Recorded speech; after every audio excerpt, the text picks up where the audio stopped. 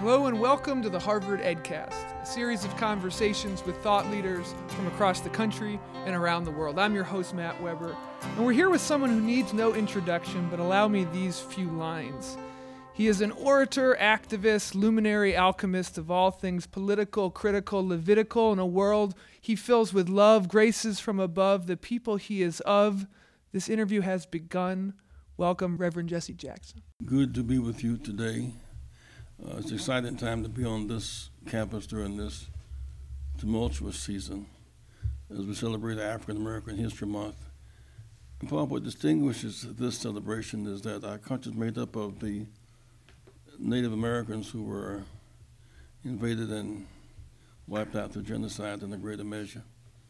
Those who are immigrants who came looking for a better life, refugees who came out of desperation, and the enslaved, the African people.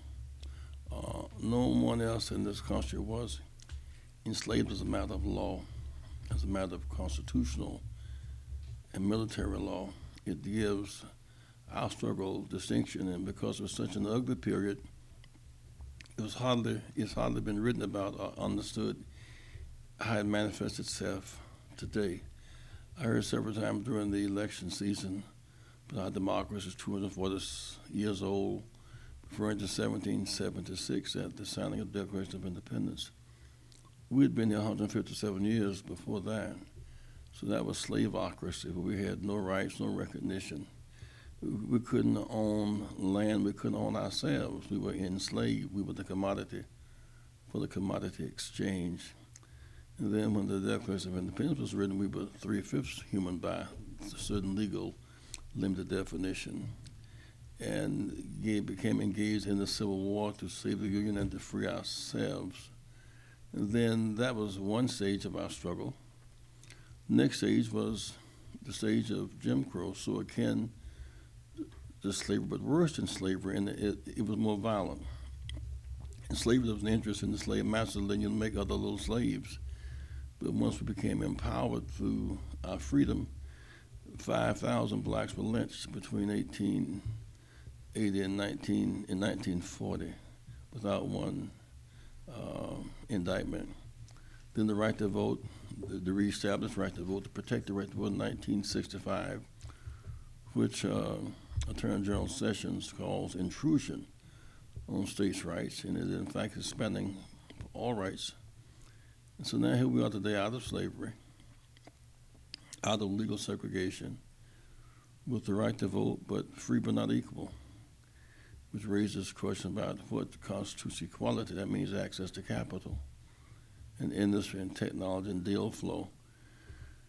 It raises a different set of questions. One, for example, capital. Where are the pension monies and the endowments?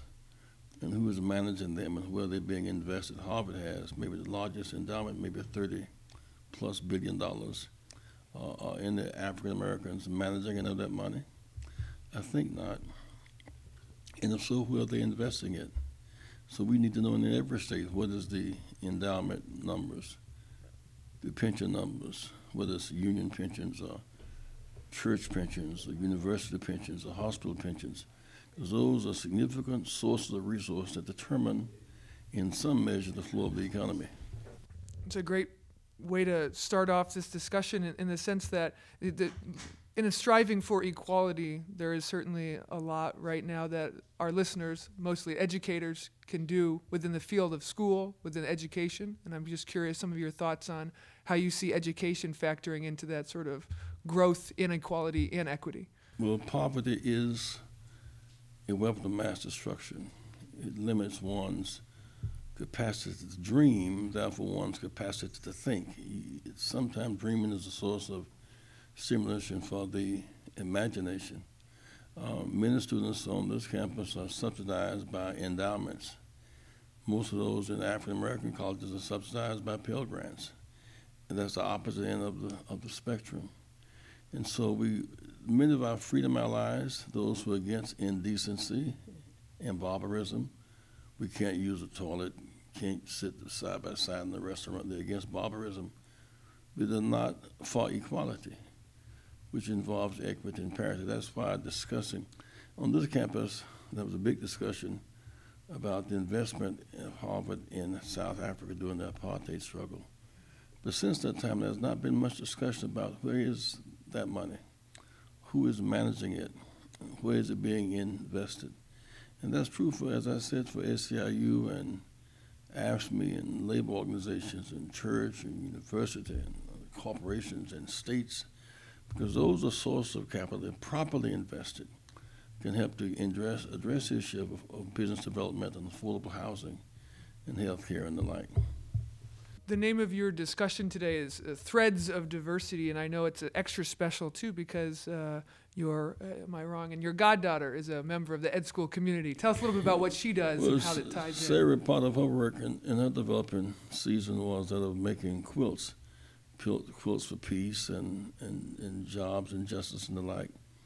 But the point I made in the speech back when I was running for the presidency was that each of us represents some dimension, as it were, of a quilt. We may be white or black or brown, or patches of a quilt may be rayon or cotton or nylon, or whatever it is, it's beautiful. There's not enough of it to cover your body. When you take all those patches, which apart are just rags, together they become a quilt, a thing of art and beauty, functional. It can provide warmth and can provide cover. And so in some sense, that becomes our challenge. We've learned to survive apart like rags or patches. We must now learn to live together and become a quilt and therefore have functional value. Many of us in this heterogeneous society have various narratives. The Chinese Exclusion Act is a big deal to Chinese. They have an appreciation of what it means to be locked out in that way, or the Japanese internment camps. It's a narrative for them. Or the border struggle with the Mexicans, and we co-opted much of their territory, Texas and California. Or the Holocaust, what it means to Jewish people. And the slave ships, what it means to African American people. We must somehow take these narratives and find common ground, and we've survived apart. Now we must learn to live together. That becomes a big American challenge and opportunity. Reverend Jesse Jackson, thank you so much for appearing on the EdCast, and thank you for your wisdom and advice today and over the years. Thank you. This has been the Harvard EdCast, a production of the Harvard Graduate School of Education. I'm your host, Matt Weber. Thank you kindly for listening.